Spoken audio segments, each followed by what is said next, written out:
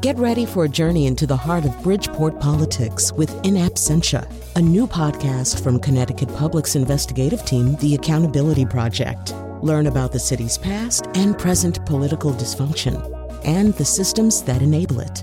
Tune in wherever you get your podcasts.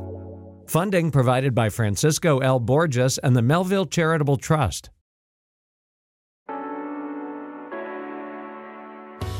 This is Where We Live. I'm Lucy Nalpathanchel. It's been 50 years since the U.S. Supreme Court handed down its landmark decision in the case of Miranda versus Arizona. In their decision, the justices established that all criminal suspects must be advised of their right to remain silent before being interrogated by police. It's a right provided by the Fifth Amendment. Today, Where We Live, we find out more about the story behind our right to remain silent. Tejas Bhatt joins me in studio. He's an assistant public defender from Hartford. Tejas, welcome to Where We Live. Thanks, Lucy. It's a pleasure to be back. So in our opening for the show, we played a cut from the film adaptation of 21 Jump Street. And just to kind of show that often we hear about Miranda rights from the shows we watched growing up, the movies we saw.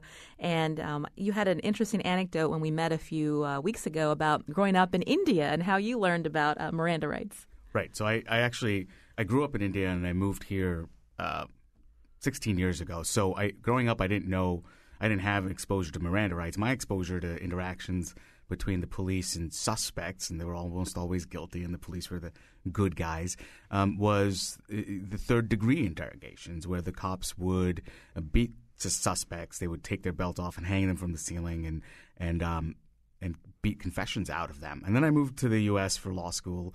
And even then, in law school, my first exposure to Miranda rights was popular culture. I'm sure most of your listeners and everybody in the United States is well aware of Law and Order and its 4 different iterations. And that's what everybody knows. You know, the cop arresting the suspect, putting him in the back of the car, and then they start saying, you have the right to remain silent. Anything you say can and will be used against you.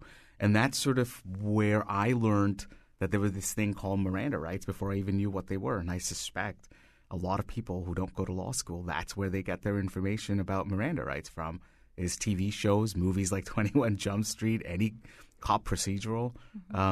And it's how it's become part of our collective consciousness.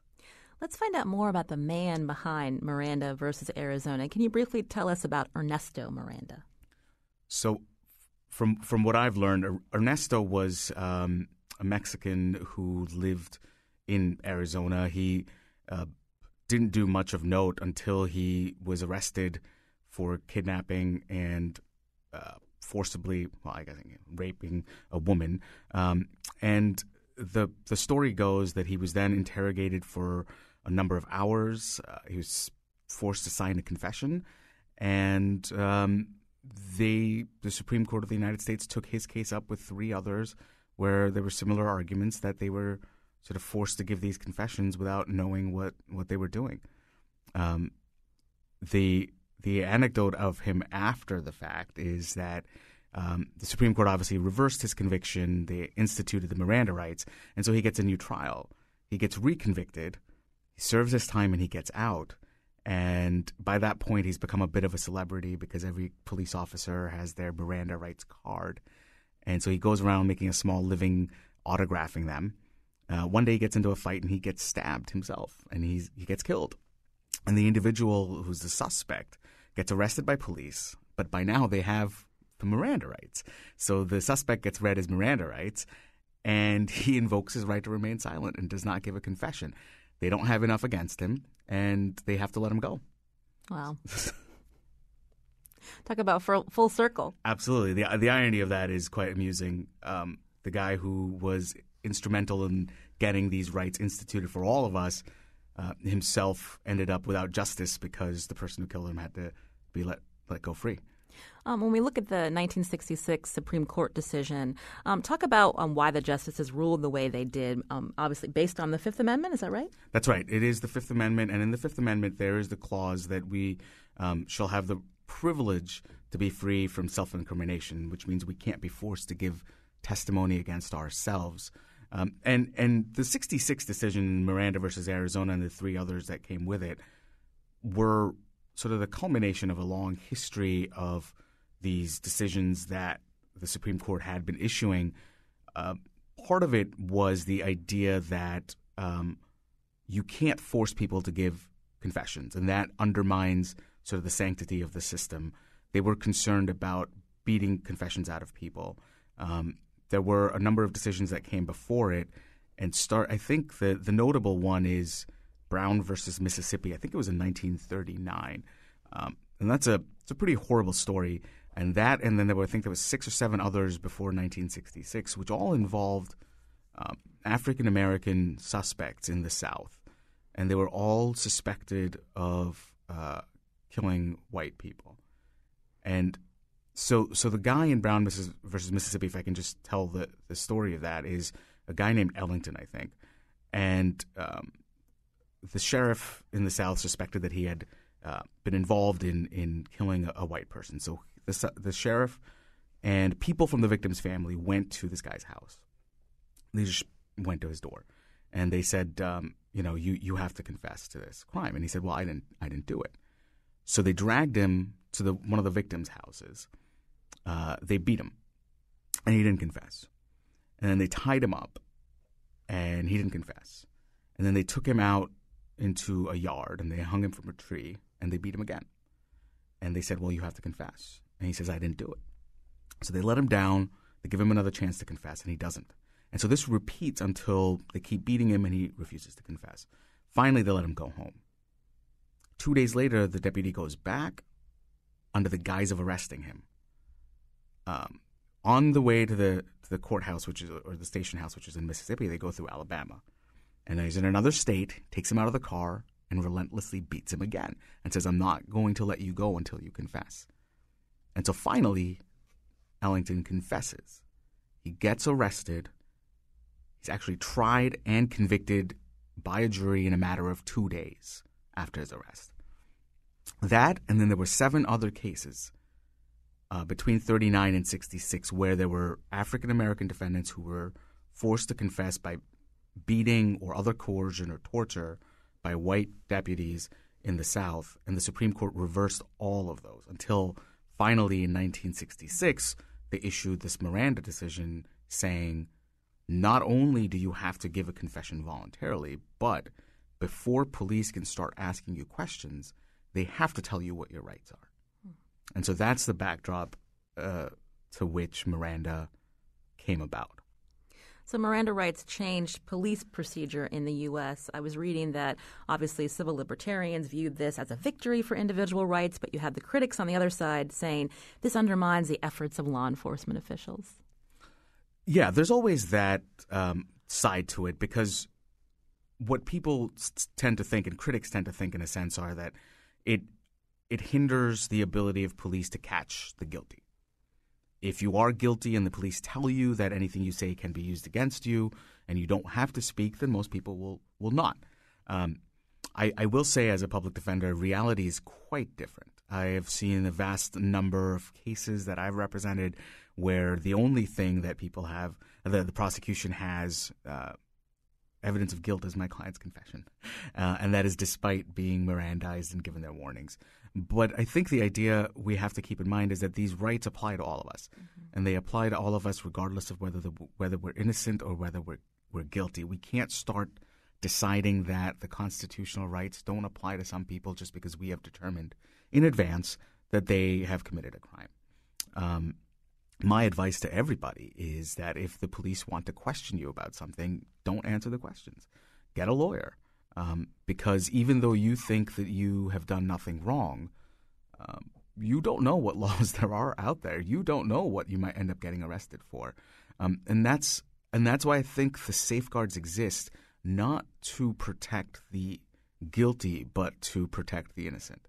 And I think it's important for all of us to remember that take a look at all our landmark decisions. They don't come about in the cases of innocent people. Miranda, as I just said, was a rapist and a kidnapper. Gideon versus Wainwright, which established a right to counsel, a right to an attorney for all poor people. He was a robber and a pool shark. These are not upstanding citizens. But if we start saying that these rights don't apply to them, then they would never apply to us. This is Where We Live. I'm Lucy Nalpathanchel. In studio with me is Tejas Bhatt, Assistant Public Defender from Hartford. We're looking back at 50 years since the Miranda versus Arizona decision by the U.S. Supreme Court, which gave us Miranda rights. I had just a question for you procedurally. So if someone is arrested and they're not Mirandized, what happens to their case? Right. So that's a great question because that comes up all the time. And I hear this from clients. I got arrested, but they didn't Mirandize me, so they didn't read me my rights, so they got to throw the case out. That's not true. So the only time the police have to actually read you these rights is if they're going to question you about the crime, if they're going to interrogate you. They don't have to do it if they're just going to ask you routine booking questions. And that's what you see a lot of, frankly, is they arrest somebody, they take them to the police station, they're fingerprinting them or getting their information, and the guy just blurts out and says, well, I did, I didn't do it, or I did it, but I was desperate or something. And then they say, well, I was being interviewed and they didn't read me my rights. Well, no, they weren't questioning you. So if the police aren't questioning you, they don't have to read you your rights. If they are questioning you and they don't read you the rights, then any confession has to be suppressed. And so that's sort of the quirk of this, which a lot of people aren't really aware of. But I get that a lot. So you're an assistant public defender. You represent dozens, if not hundreds of people a year. Talk about a little bit more about, I know you have attorney-client privilege, but in terms of just background, do people understand the Miranda rights and why they're there? That's I think some do. I think a lot of people don't. And I think that's why it's the question of whether a confession can be used against someone is not limited to just whether the Miranda rights have been given. Because I see a lot of people who have read their rights. And now with the advent of all interrogations being videotaped, it's a great boon because you can watch this happen in sort of real time, as it were. You sit there and you watch them and they read these rights. And you know that it takes longer to read than they're taking on the video. Mm-hmm. But a lot of people will skim them. A lot of people feel the pressure of being in a interrogation room in a police station. And they know that they're going to be pressured into talking. And so they go through the motions. I think a lot of them know what the rights are, but are afraid to exercise them. I think that's the greater concern. Unless you're completely illiterate, I think people will read them and they'll sort of have this awareness, as we all do, of what the rights are. But I think there's a gap between understanding and having the knowledge and wherewithal to exercise those rights. Because in that environment, it's a very difficult thing to do. You're talking about that environment. So we hear about the stories of people that have, gone to jail for years because of false confessions. Talk about what that interaction is between someone who may be intimidated and, the police are an authority figure and, because of the circumstance, they admit to something they didn't do. I mean, can you talk about how that interchange happens? Right. And so there's a very famous method of interrogations that the police use. It's called the Reed method. It's like a 9-step process. And it's basically psychological torture in a sense. What they do is they don't threaten people anymore. They don't harm them. They do is they pressure them, and they use this method. So you go essentially how it usually happens is when someone is brought in for questioning, the police bring them there, which means that they have no direct means of leaving. They're reliant on the police to leave, or they have to call somebody to come in and get them. Which means, in essence, they're sort of captive. Now, they're told you're free to leave at any time you want. But if you've just taken me to the police station that's 8-10 miles from my home without my car, how am I going anywhere? They're usually windowless, small rooms with a small table, 2 police officers, and the suspect sitting up against a wall. Some questionings will go on for hours, 2 hours, 3 hours, 4. There's some cases where they've gone on for 9 or 12 hours of questioning. You offer, I'm your friend, let me get you some water, I'll get you some food. They use tactics which include outright lies. And that's another thing. Police are allowed to lie to you when they question you. So they will say, we've got DNA. We know it's you.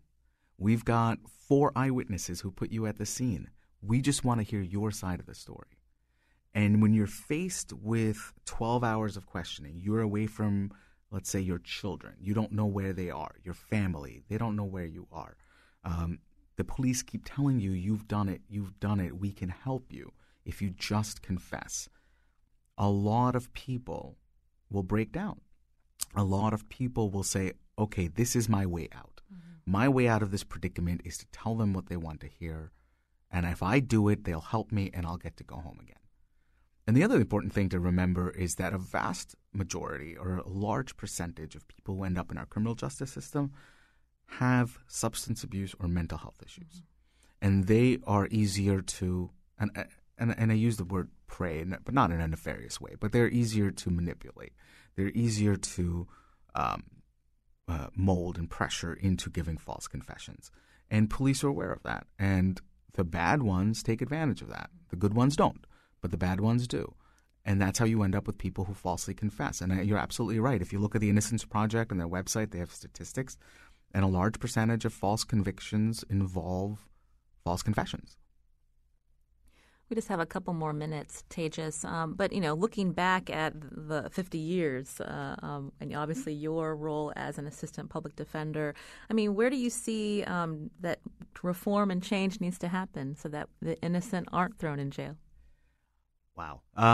Big question. It is a big question, and I think it's a broad question. But in terms of Miranda, I think the problems with it are that our courts are sort of restricting its application. They're carving out exceptions. And even beyond Miranda, the question is, how do we stop people who are vulnerable from giving false confessions? Miranda is a great step. You must be clear to everybody what their rights are. I think what you see a lot of are interrogators not really honoring that request. If people ask vague questions, can I get a lawyer? Should I have my lawyer here? I think the right thing to do is to interpret that as a right, as an invocation, not say, well, you can have a lawyer, but then it won't help you, and sort of deflect the question. I think we got to remember that a lot of people who get caught up are vulnerable, and that our rights should be absolute when it comes to that. I think we're going to have to look at how juveniles are treated. I know you've done some work into that, into looking at juveniles in our system. And juveniles are especially vulnerable. And we have statutes in our books that are sort of very counterintuitive when it comes to confessions of juveniles. If you're a juvenile and you're interrogated by police, but you're not advised of certain rights, that statement is not allowed to be used against you in juvenile court. But if you are then transferred to adult court, that statement is now suddenly admissible. And it's backwards. It doesn't make any sense. Our courts and our legislators need to look at that a little closer and say, how are we protecting the 15-year-olds and 16-year-olds from succumbing to the pressures of police interrogations? And you can't imagine anyone more vulnerable, 15, 16-year-olds sitting in a police station with a guardian sitting there saying, you better tell them the truth, or, if you don't cooperate with them, you're going to go away for a long time. And that's really not helpful to our youth. So, yeah. I'm speaking with Connecticut Public Defender Tejas Bhatt about the 50th anniversary of Miranda versus Arizona. The landmark Supreme Court case guaranteed the right of an individual to remain silent if arrested. You can read Tejas's blog at criminalopinions.wordpress.com, and also some other interesting reading about the history behind Miranda versus Arizona. We'll tweet that link out on our Twitter at Where We Live. Tejas, thank you so much for coming in. Thank you, Lucy. Coming up, we look at food insecurity in Connecticut and across the country. New data's out. It may surprise you. This is Where We Live. Stand up for your right. Get up, stand up. Stand up for your right. Get up, stand up. Don't give up. This is Where We Live. I'm Lucy Nalpathanchel. We tend to think about the people in our communities who don't have enough to eat around the holidays, but it's a problem that exists year-round. New national data finds that 85% of food-insecure households with children are headed by adults who work, and 1/3 of food-insecure households have annual incomes of at least 2 times the federal poverty level. We'll hear more about the national data later in the hour. We wanted to check in with the Connecticut Food Bank to find out about food insecurity in our state. The food bank provides food to those in need through a network of community-based programs like soup kitchens, food pantries, and shelters. I want to welcome Bernie Boudreau, the CEO of the Connecticut Food Bank, to Where We Live. Thank you. Nice being here. I understand that you're fairly new in the Connecticut job, right? I am new. I just completed my 4th week on the job, and I'm really enjoying it very much. Connecticut is a beautiful state. I'm getting to know a lot of the people. It's a great place to be. Great.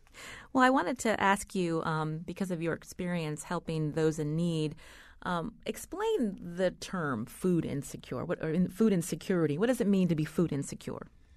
Well, in simple terms, it means not really knowing where your next meal is going to come from and being in that condition from time to time. It is actually a measure that's been developed over the last 25 years. The U.S. Census Bureau does a survey of 65,000 households every year, randomly selected, and basically asks a battery of 13 questions that gets at the problem of really unable to really plan their week-long meals and actually experiencing missing meals. So sometimes there are members of the family that miss meals. That's a smaller percentage, but in Connecticut, 13% of the population is actually food insecure. And, this meaning, it really means people worry about, being able to feed their families and children worry about whether they're going to get food for supper. And sadly, a lot of people and a lot of families are missing meals.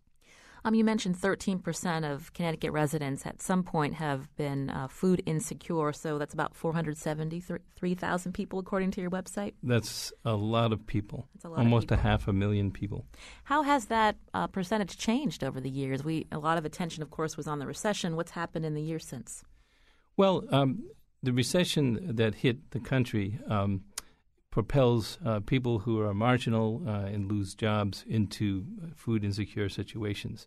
So there is an uptick in food insecurity when the recession happens and when there's high unemployment. But it's pretty much constant with the level of poverty we have in our country. Food insecurity is related to income, low incomes, and poverty. And, what we have seen in the last 3 years from 2012 to 2014, an actual reduction in about 25,000 people in Connecticut. There are fewer. They went from 498 to 472. Mm-hmm. So that's good. But it's only a 5% reduction. And my assumption is that many more people were employed in that period of time than 25,000. Mm-hmm. It's sort of bouncing back from the recession. So you have a situation where the recession is not lifting all boats. I mean, the rising tide is not lifting all boats. There are people that are stuck in a situation of poverty. I wanted to ask you quickly how the Connecticut Food Bank works with its member organizations. How many are there around the state? How do you get the food to the people who need it? Yes, I mean, Connecticut Food Bank is part of Feeding America. Feeding America is organized out of Chicago. There are almost 300 food banks in the country. Major food banks in Connecticut are Food Share, based in Hartford and Tolland County, and Connecticut Food Bank, the remaining 6 counties. So together, we get food from various sources and distribute that food through really hundreds of outlets, from very tiny food pantries and food closets to well-organized nonprofit organizations that combine food distribution with the kind of other services that people need to kind of get back on their feet, counseling and job training and job placement. So it's a wide range. We also distribute food directly from a fresh produce distribution program, the Mobile Food Pantry. And we go to a number of places in urban areas in particular and distribute food directly to people in need.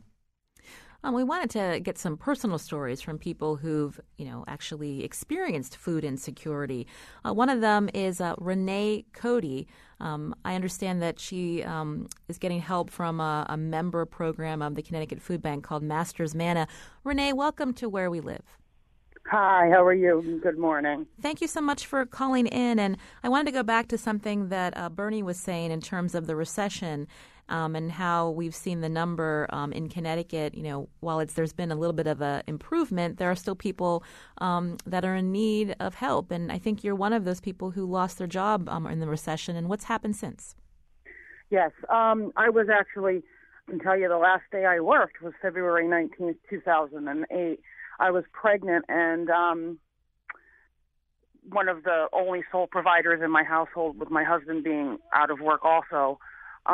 It just hurt us really bad, and having the fear of not knowing where your next meal is, and having a newborn and not knowing where to go and where to turn.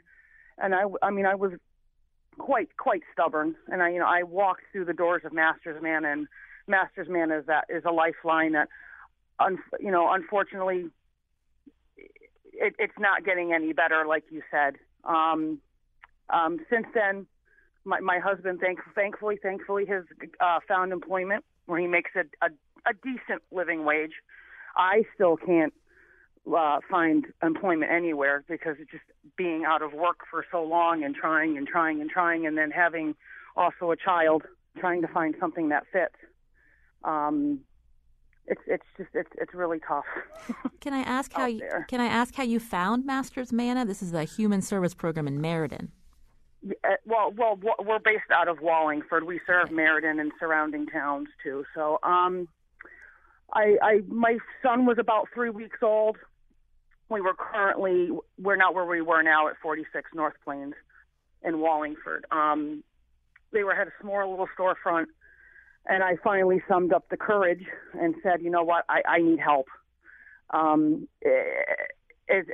little as it may sound, diapers for my son. And I walked in, and just to see in that small little, I want to say 400 square storefront, the line that was out the door and down the street and around the corner.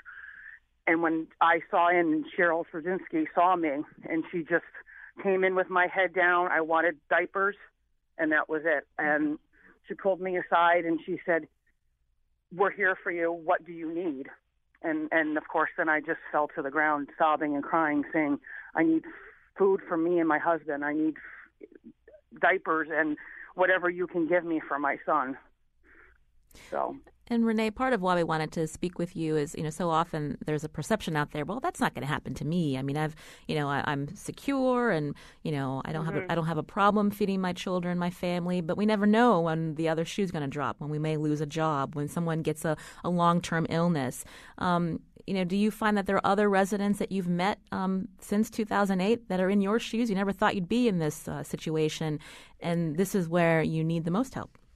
Yeah, and this is what I always say to everybody. It's amazing who you see, because it happens to everybody. I was one of that percentage. I came from New Haven, Connecticut, with a single mother trying to make it in a time in the late 70s, early 80s, and it's so many people that are there. It's believe it or not, it's your son's teacher. It could be your son's soccer coach, your daughter's cheerleading coach, your daughter's dance instructor. It's absolutely everybody. And when I see them, I tell them I'm in the same boat as you. I just may have a smile on my face, and I have my shoulders back, and it's because of Master's Manna that they gave me the confidence in myself to say, you know what, you need help. Yes, were you one of those that it happened to? But now it's time to give back. And I always say to all the clients there, if I can get out of the fire, you're going to be able to get out of the fire. And you see it. Their shoulders go back, their heads go up, and they understand that, wow, there's you, of all people, you are in the same boat. And look, yes, it took a while to us to tread, as I say, we're still treading water, but our head, at least our nose is above the water line. Mm-hmm.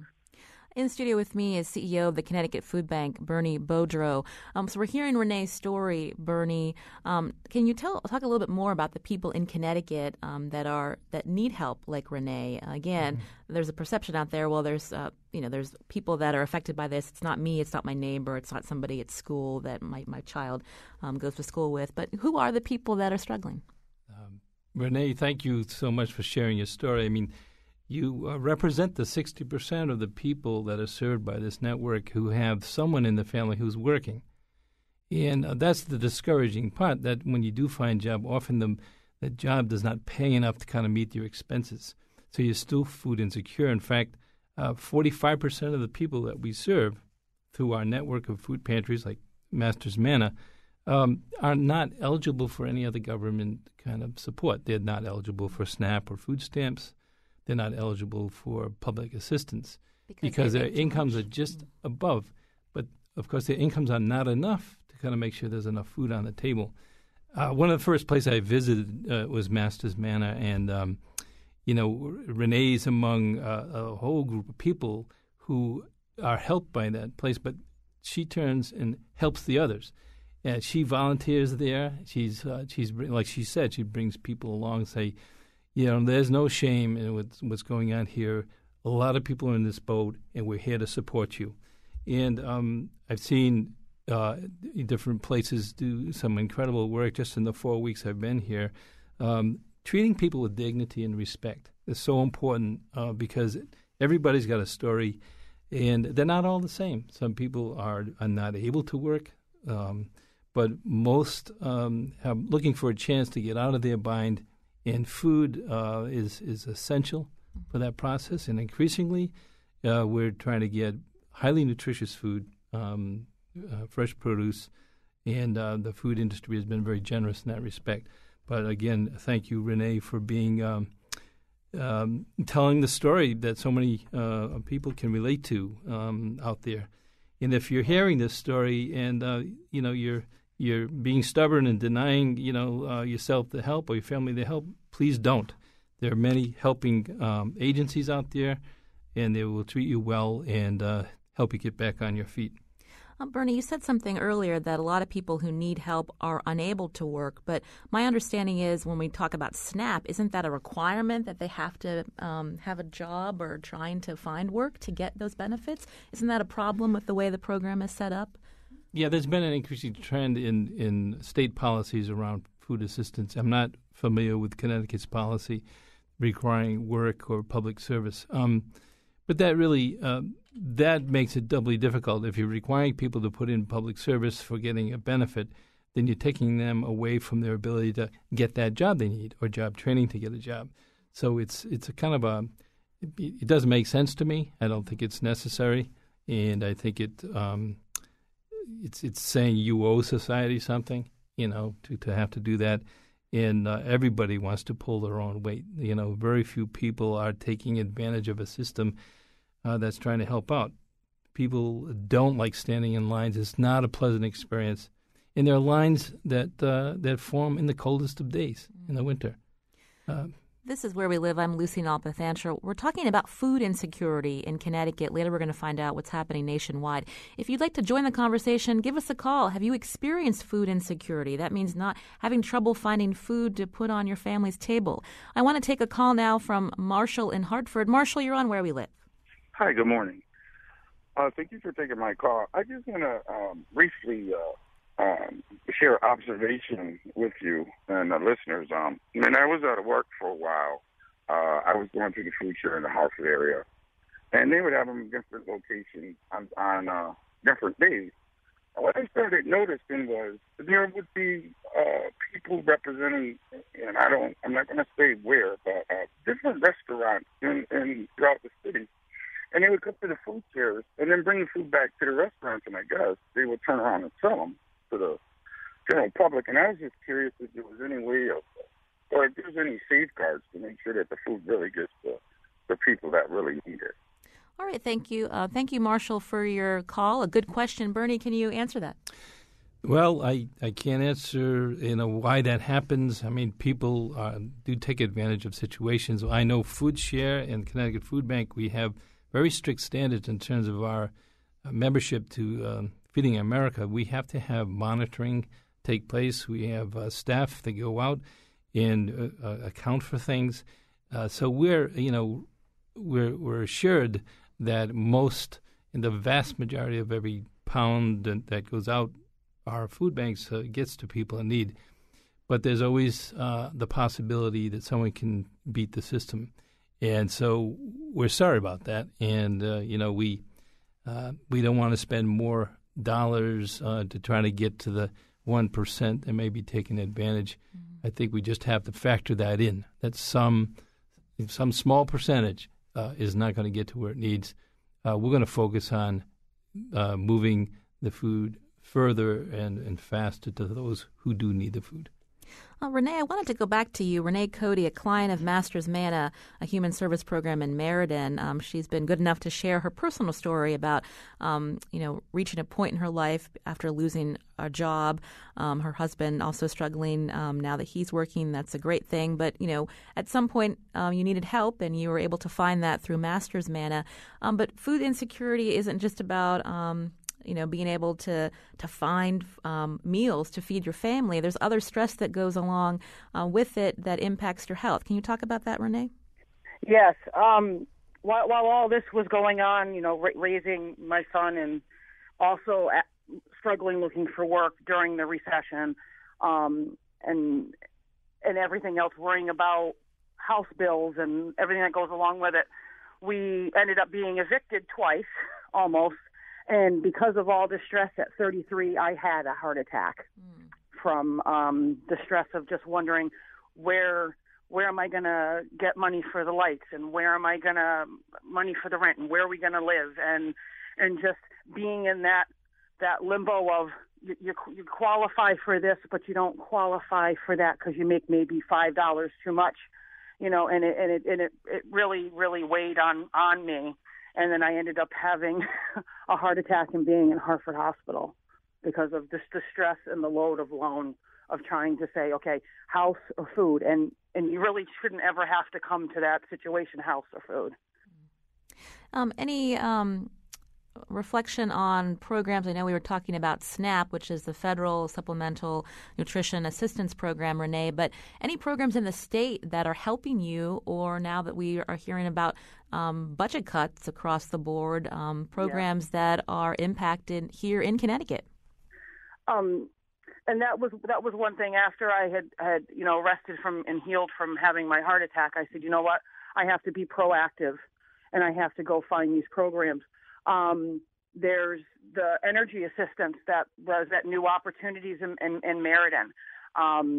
They will set up, you get money, a stipend amount of money towards your back bill, and it keeps the lights on, so we qualified for that. And then it was, there's so many programs out there that, and the shame is with these budget cuts, they're drying up and or disappearing.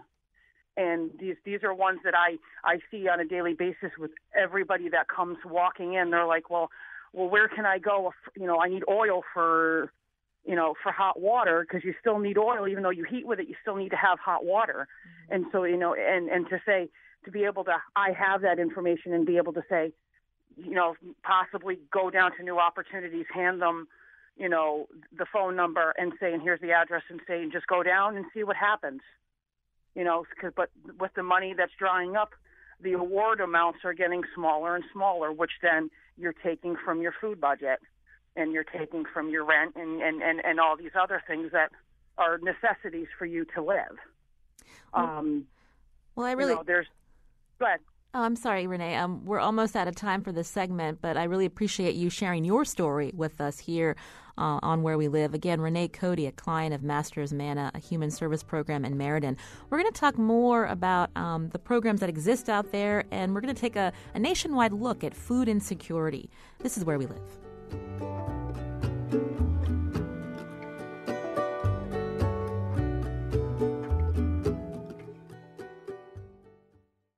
This is Where We Live. I'm Lucy Nalpathanchel. Today we're talking about food insecurity in Connecticut and nationwide. Comment on our website, WNPR.org, or find us on Facebook and Twitter at Where We Live.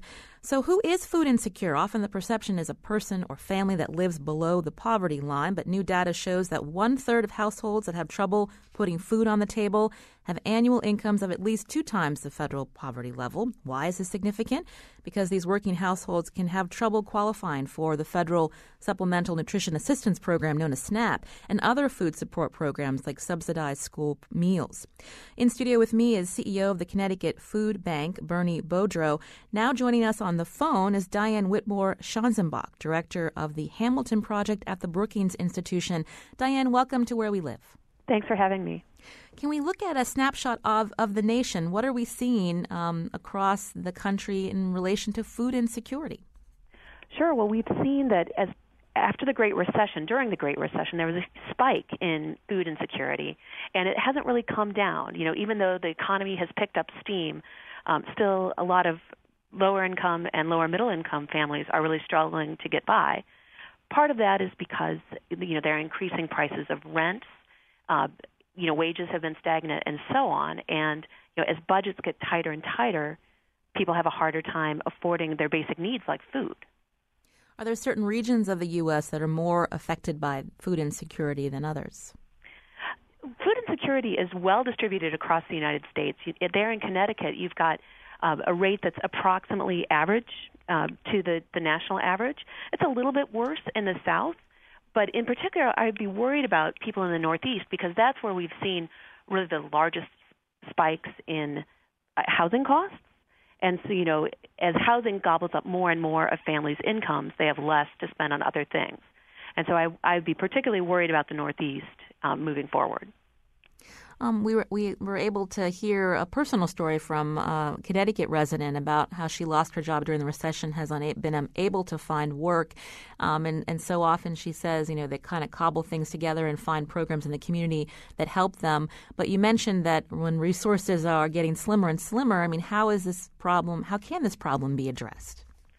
This is a very difficult policy challenge, in part because, as Renee shared in her story, they had too high of an income to qualify for lots of programs that are out there, like SNAP, which serves about 1 in every 8 Americans, and it's the backbone of our food security, safety net. But a lot of people who are suffering from food insecurity are not qualifying for that. Certainly, local organizations like Masters Manna, like the Connecticut Food Bank, are doing great work in this area. But money is tight and the need is great. And we really do need to be stepping up with public policies to help these families that are being left out of the safety net today. And the Hamilton Project, I know you're looking at data, but what are some policy recommendations that your organization has?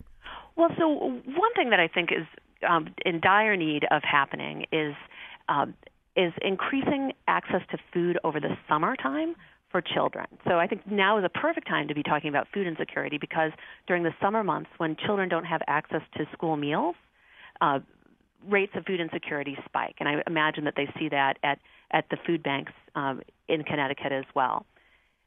Something that has been proposed, and I think it's prime time to do this, is to provide extra benefits to families when they lose those school meals during the summertime. So that would be my number one recommendation.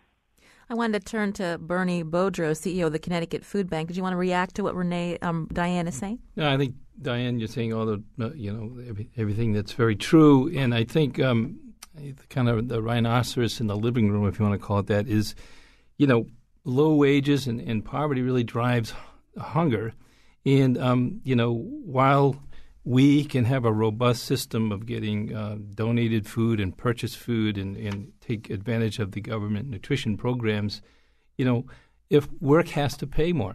And that has to be challenged nationally. It's not unique to Connecticut that, the ability for people to kind of work full time and live has gotten more difficult over time. Wages have not inflated.